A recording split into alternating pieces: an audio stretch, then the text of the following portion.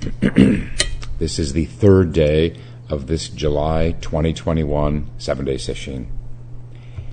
And we'll now take another chunk of our text of the last 2 days from a book, The Way of Korean Zen, which is the teachings of the Korean Zen master Kusan Sunim.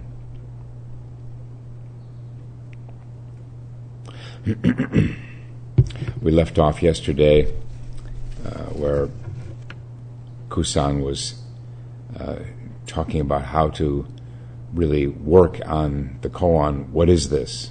Or what is it?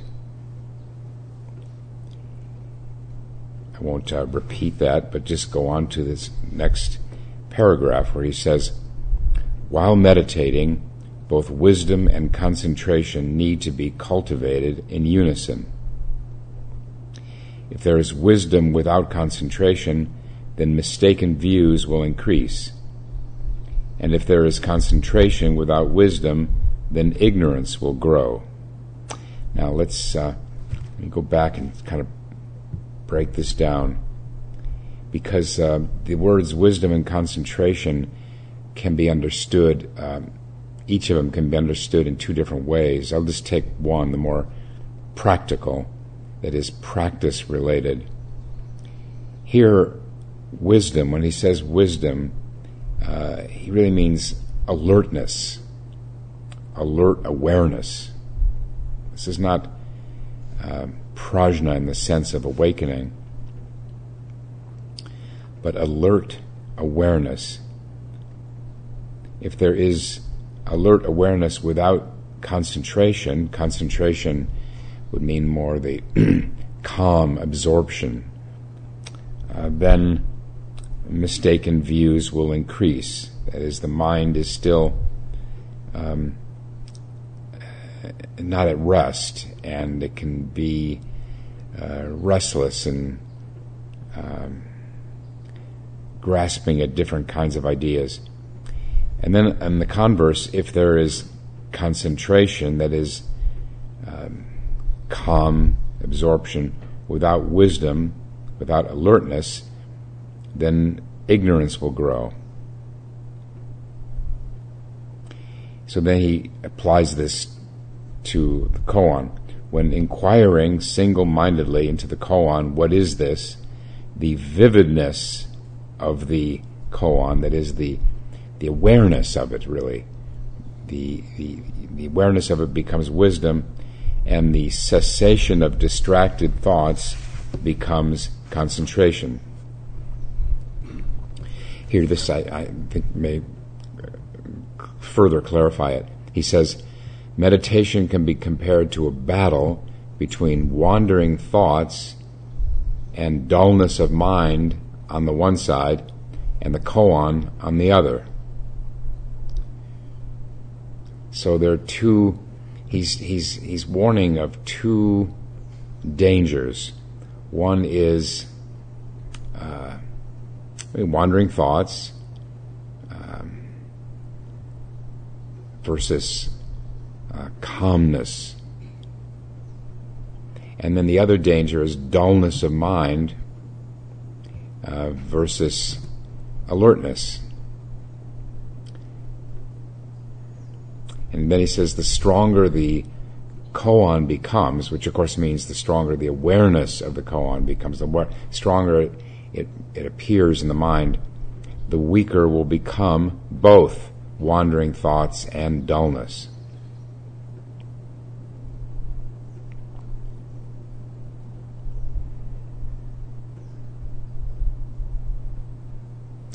Yeah, so a lot of people, probably most people, up until the practice becomes quite mature, toggle between these two, wandering thoughts and dullness. Other words are torpor or lethargy.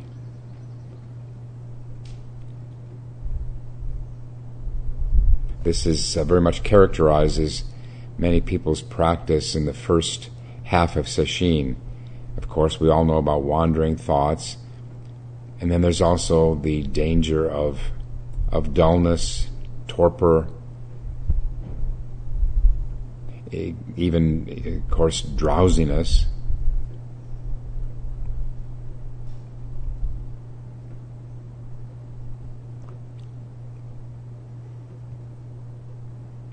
He says, refers to a battle between wandering thoughts and dullness of mind on the one side, and koan on the other. Be sure that it's not our job to fight our thoughts. That's not the battle. The battle, as so-called, the battle is to get back to the practice as soon as one notices that the mind has wandered. Get back to the practice, to pull free, to wrench oneself free of those thoughts and get right back to the object of concentration, the koan or the breath, actually. And never do we want to oppose our thoughts, either by trying to suppress them or expel them.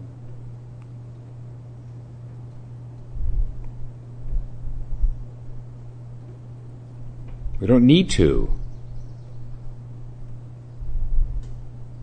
They will settle if our attention is focused on the breath of the koan. The thoughts will settle on their own.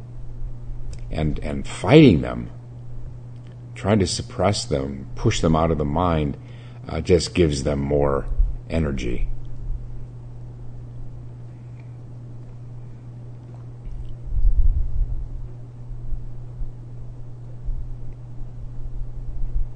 Then he steps back and speaks more generally. You're not the first, and you will not be the last to tread this path. So don't become discouraged if you find the practice difficult at times. All the previous ancestors, as well as contemporary masters, have experienced hardships along this way. It's one of the reasons I like to read the accounts of these great masters, is because they include just harrowing descriptions of what they went through.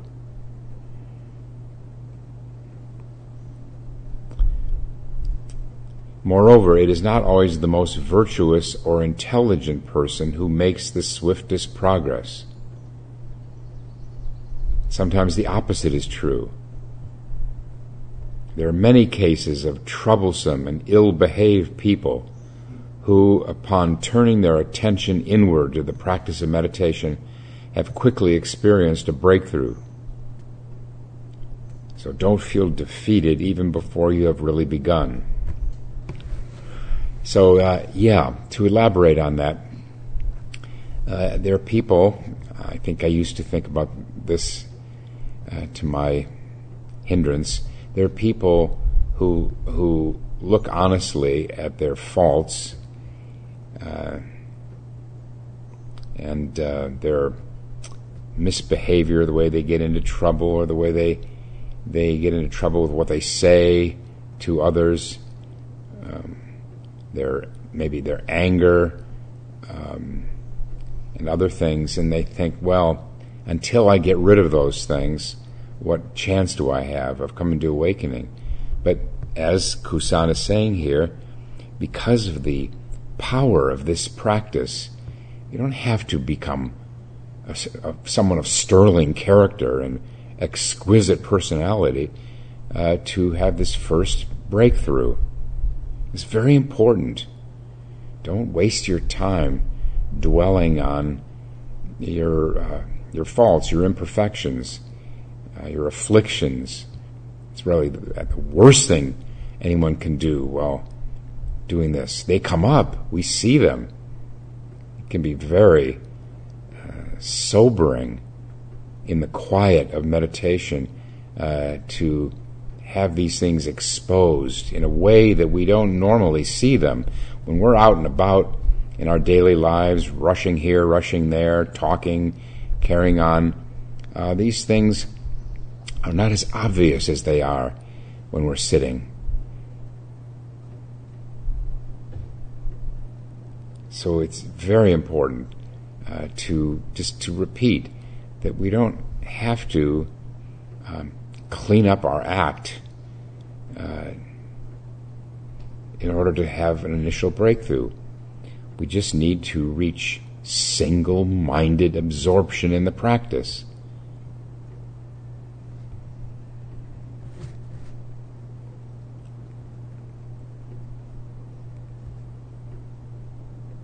There's an old saying in Zen, strong ego, strong spirit. That spirit can overcome strong egoistic tendencies. Of course, after that becomes the seasoning, the deepening, the refinement of the personality and character, but first comes the breakthrough.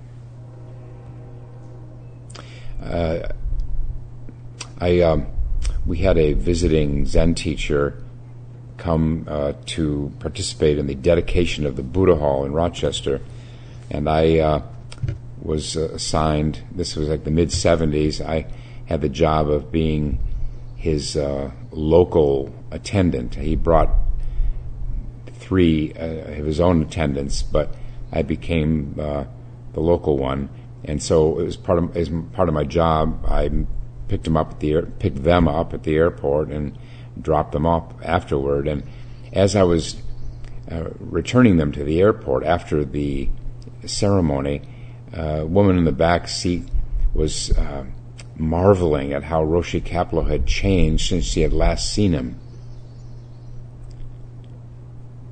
She was saying almost to herself, to all of us though, she was saying, he used to be so angry.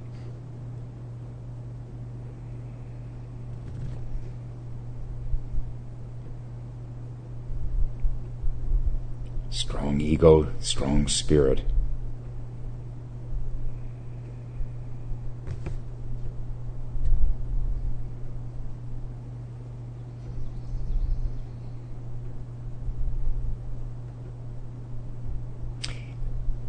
And it would not, of course, not be limited to anger. It's anxiety. Anxiety has propelled many people along on this path. Even a tendency toward depression can be used to look deeply into this matter of life and death.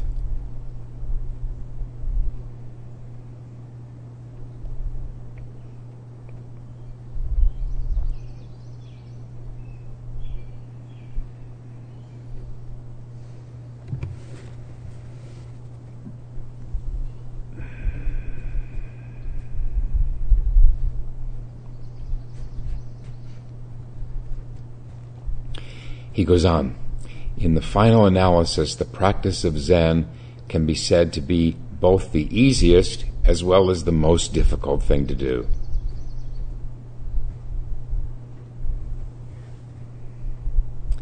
It's the way I understand easiest is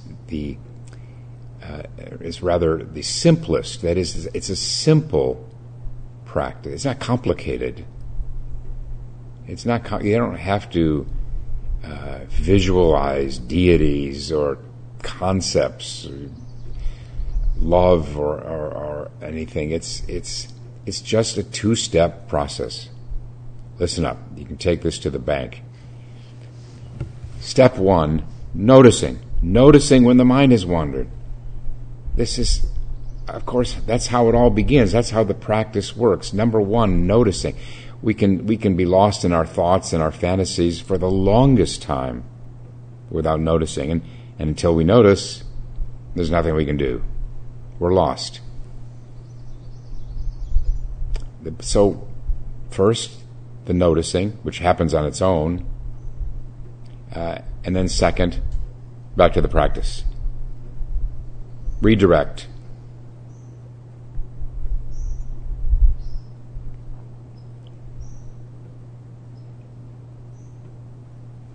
Too many people, after noticing, just stick around there in their thoughts. Either they want to just hang in there, hang with them more, go on against all instruction. They want to stay there with these thoughts that can be so beguiling. Or the fantasies also, maybe even more beguiling. So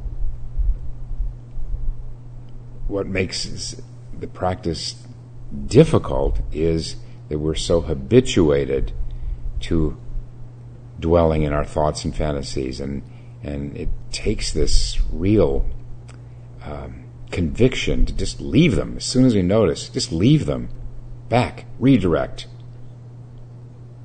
to the practice. They say practice, it can be used in a broader sense of everything we do all the time. Active practice, maintaining awareness throughout our daily lives, and then practice can also mean in the more narrow sense of the breath or the koan or shikantaza. When I say back to the practice, that's what it means, the latter. Get back to the principal object of concentration, let's put it that way.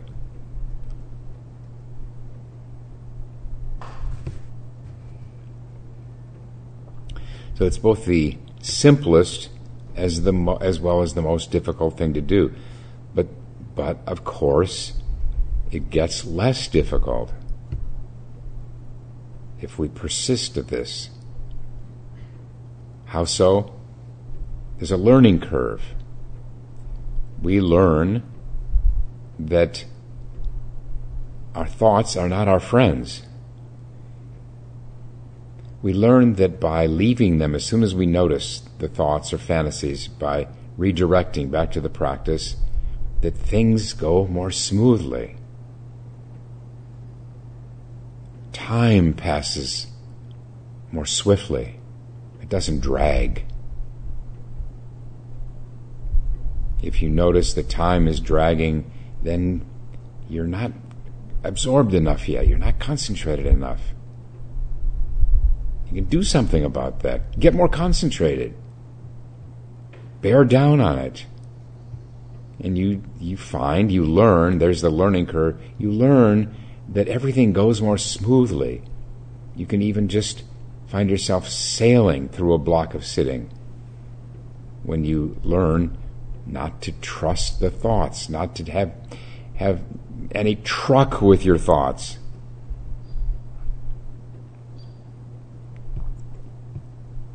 For most of us, it takes a while.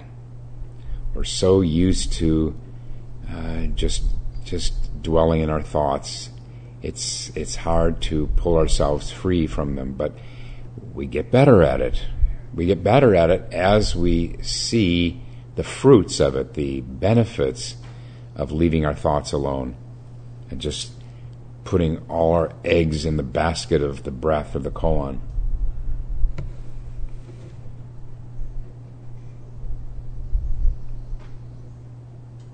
And then he issues a warning. However, don't deceive yourself into thinking that it will be either very simple or extremely hard. Yeah, thinking about it then complicates everything. That's why in this particular case, there's nothing better that you can do during Teisho but to immediately forget what I just said. Forget it. Because otherwise it's just, what is it? It's thoughts. You're thinking about what I said. No, don't think about what I said. Just the practice, the breath, the koan.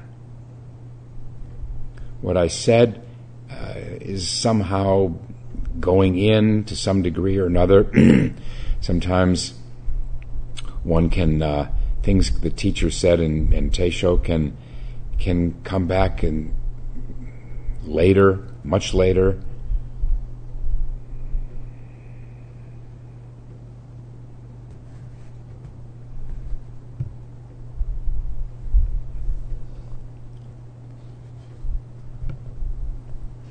He goes on, there is no one who can undertake this task for you.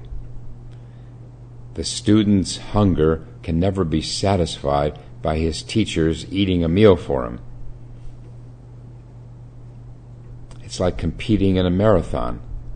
The winner will only be the person who is either the fittest or the most determined. It is solely up to the individual to win the race. Likewise, to achieve the aim of your practice, don't be distracted by things that are not related to this task. For the time being, just let everything else remain as it is and put it out of your mind.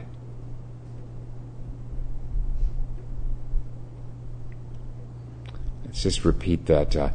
Do not be distracted by things that are not related to this task. Well, everyone knows that. That's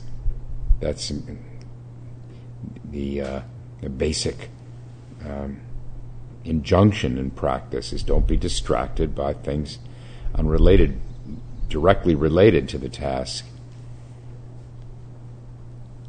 But we do get distracted.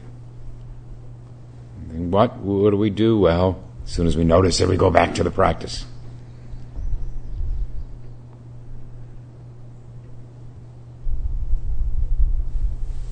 But it is why we are so strict about the whole all the procedures and the whole sesshin environment is to make it as easy as possible, or to make it to present as few distractions as possible for sesshin participants. That's why we're so strict about silence.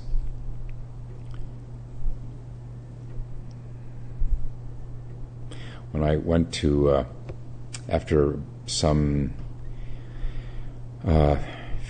15 years or so of sesshins here, I went to a temple in Japan, Zen temple, spent 3 months there and was really startled by the light conversation that went on during sesshin, during the work period mainly. I was sweeping the grounds, the temple courtyard, and this other resident there, who actually was an American from Texas, he sidled up to me. He'd been there years, and he said, "So, what's your dad do?" I'm like, "What?" And then I've since learned that that's not so uncommon in sesshins elsewhere. I suppose they would look and see us as being overly stringent, I guess. We all think that we found the middle way, right? Same in politically. Okay, I'm in the middle. So those others that are off. Many years ago, it may have changed. Let me say that. But many years ago, it was sort of a thing at the San Francisco Zen Center during break periods to go out and get ice cream.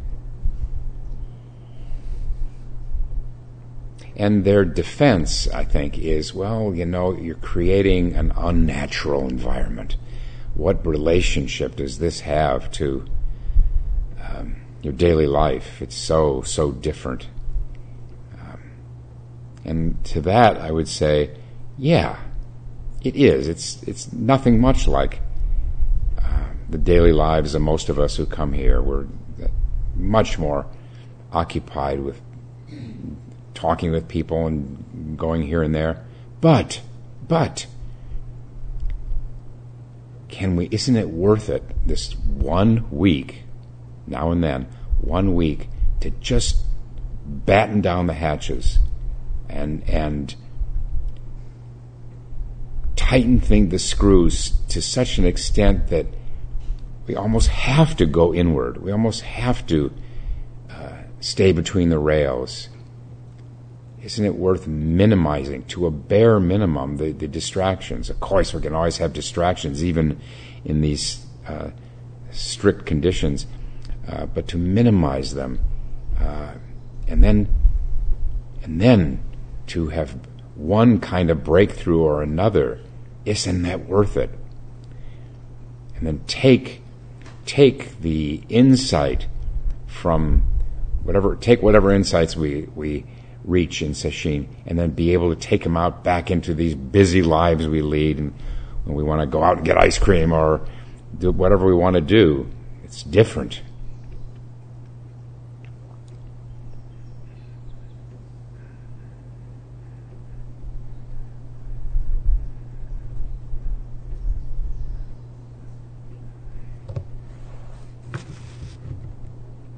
I think this is also what's behind the very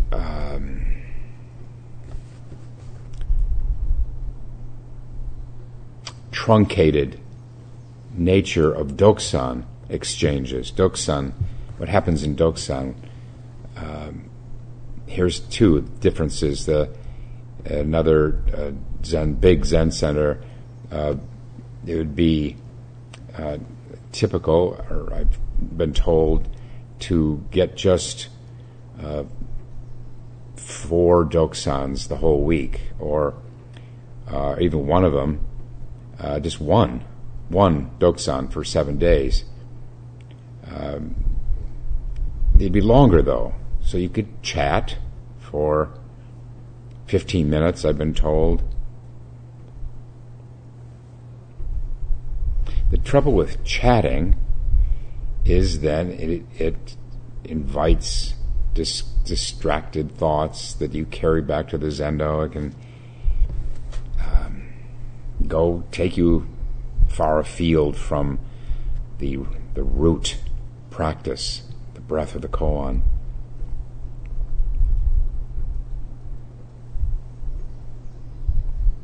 Most of you have heard me ask that when you first come to Doksan, when you're seated on the mat, if you're formally a student, then you do the prostration. But after that, first thing, say what your practice is. Now, usually I know what your practice is. I don't need you to tell me, especially if I've been working with you for a long time. But I want you to start it off at the core of it all. Because people come into Doksan with their mind buzzing. Sometimes, first half of sesshin usually, they've been organizing the question they're gonna ask, or the experience they're going to report, and very often when they come into the room, the breath or mu, or what is the koan, is the furthest thing from their mind. And so, but I think Doksan, it's not therapy and it's not idle chat, and so I want us to start at the root, not to come in with all the leaves and the branches and start from that kind of swirl, but to start just, and then go on after stating the practice, then go on and raise whatever question or whatever you have to say. but to start it with that. And it doesn't have to be a whole complete sentence. My practice is following the breath. It can just be breath, following the breath. You can dispense with the pronouns, or with let's say the koan mu. Just mu, or even just the exhaling. Mu.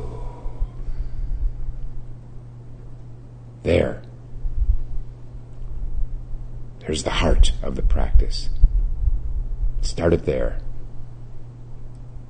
And then continue on with whatever, or not.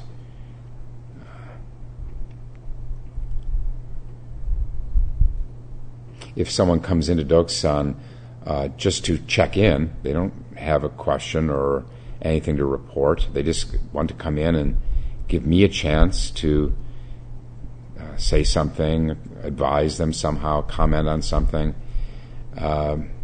Then it may be just the statement of the practice. Following the breath, counting the breath, mu. What is it?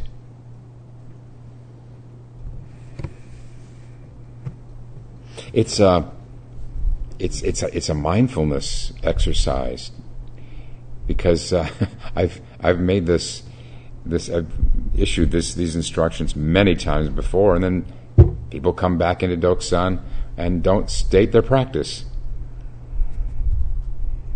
because they're preoccupied with what they're going to say.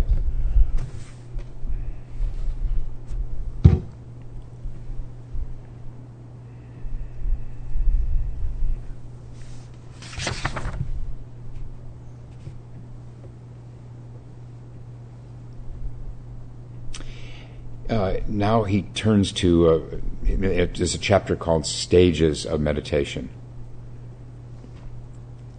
When people discuss the practice of meditation, they often refer to a person having either a superior, intermediate, or inferior capacity for this task. Well, that's maybe in Korea and China. You read those about that classifying of in Chinese text too, but we don't need to do that. I think that is not helpful to anyone. And he says, however, these capacities are not inborn qualities. For once a strong motivation has been generated, then a person is immediately endowed with a superior capacity. So it's not an innate thing by any means, one's ability in practice. It changes, of course it changes. What would be the point of sitting and training if we couldn't reform ourselves, change these things?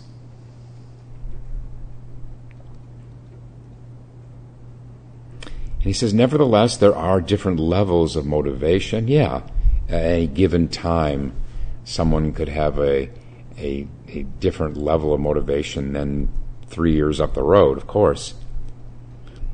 Some people, he says, may leave the care of their parents and relatives and become monks or nuns with the sincere motivation to realize Buddhahood.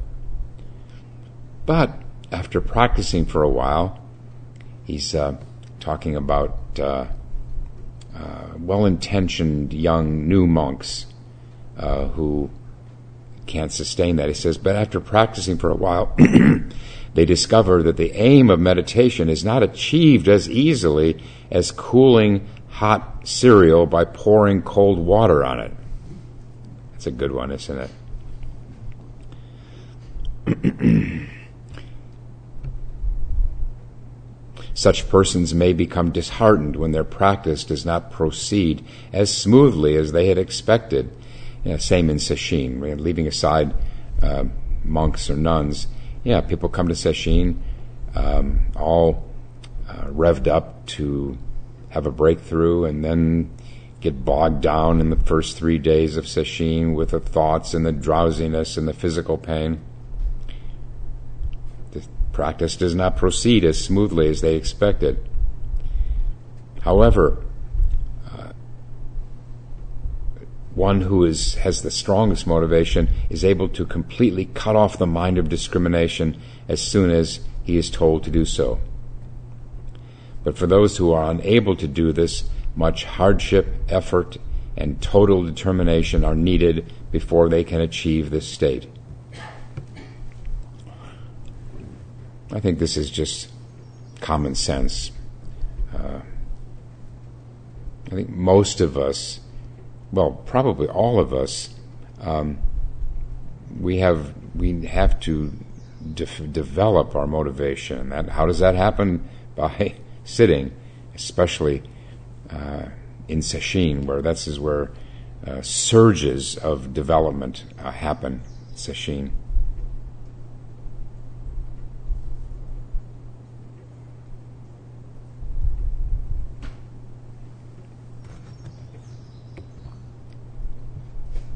By the way, just a thought.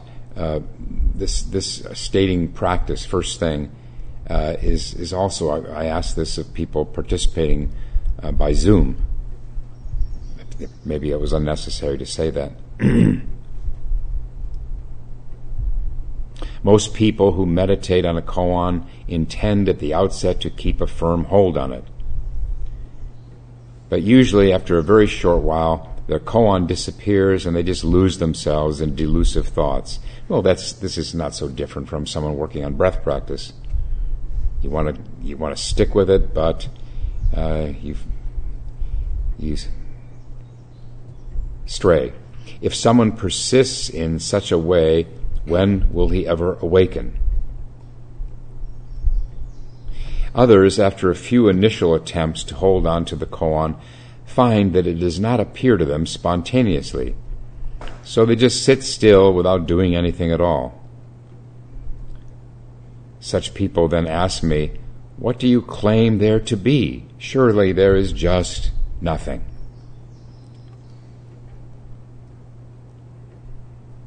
You know, he's obviously citing problems he's seen in Doksan with students. I don't see this. I've never been, no one has ever said to me, "What do you claim there to be? Surely there is just nothing." Humph. Actually, I do feel very fortunate when I read these examples from these Korean and Chinese and Japanese masters about these monks who are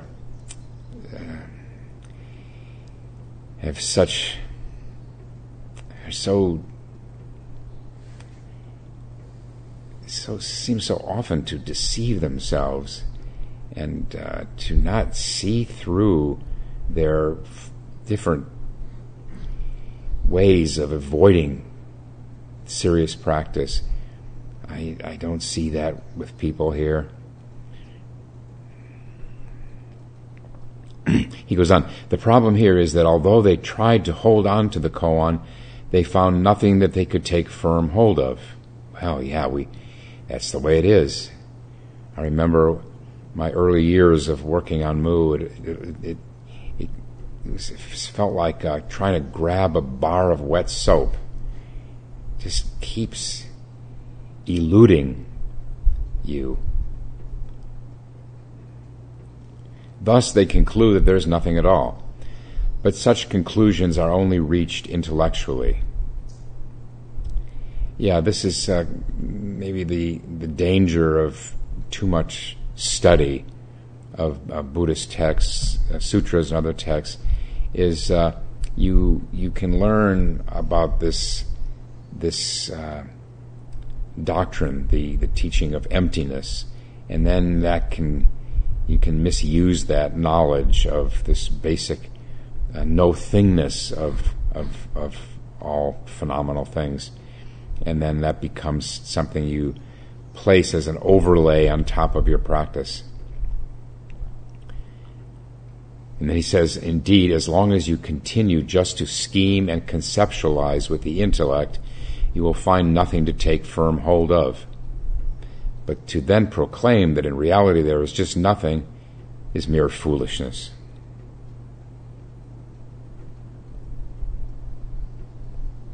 In the line in the Prajnaparamita, form is only emptiness, emptiness only form. The kind of person he's describing here with this little gambit of self-deception, they're only seeing it one way, that form is only emptiness. What they miss is that emptiness is only form.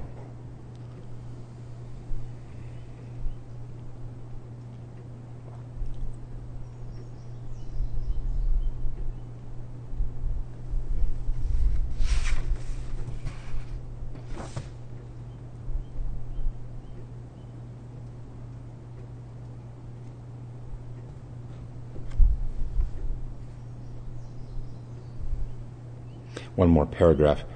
When you first try to meditate, you may find that no matter how strong your resolve is to firmly hold the practice, the mind is constantly besieged by wandering thoughts, and it seems impossible to progress in the practice. So what should be done to correct this problem?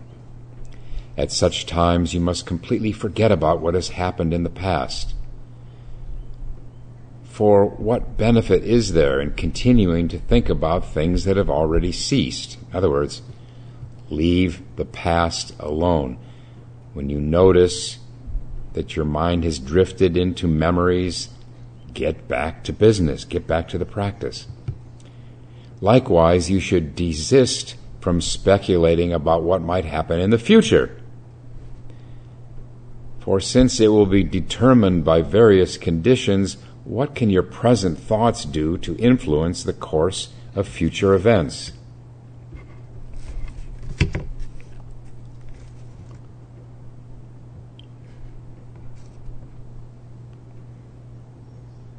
One of the most corrosive forms of dwelling in the future, which just means thoughts, of course.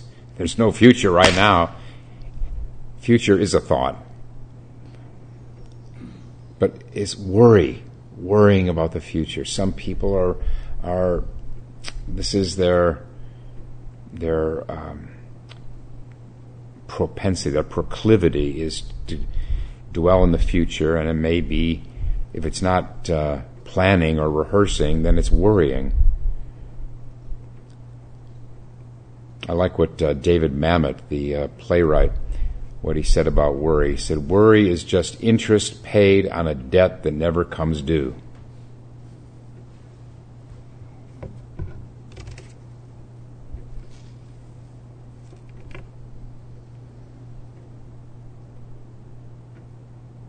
And another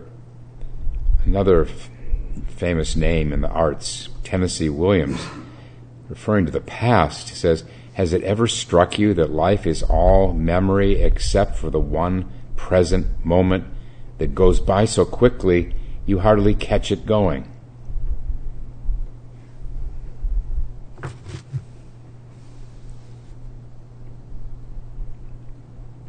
The real essence of Zen teaching is not limited to Zen practice. It's many people in the arts and in athletic endeavors and music and other arts. They come to the same realization that it's all about being present.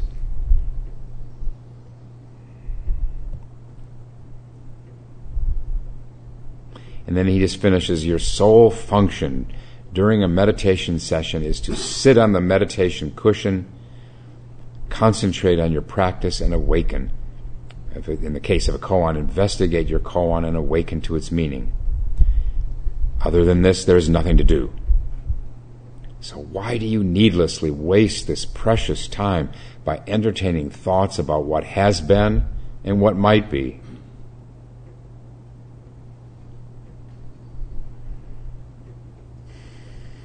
Our time is up now. We'll stop and recite the 4 vows.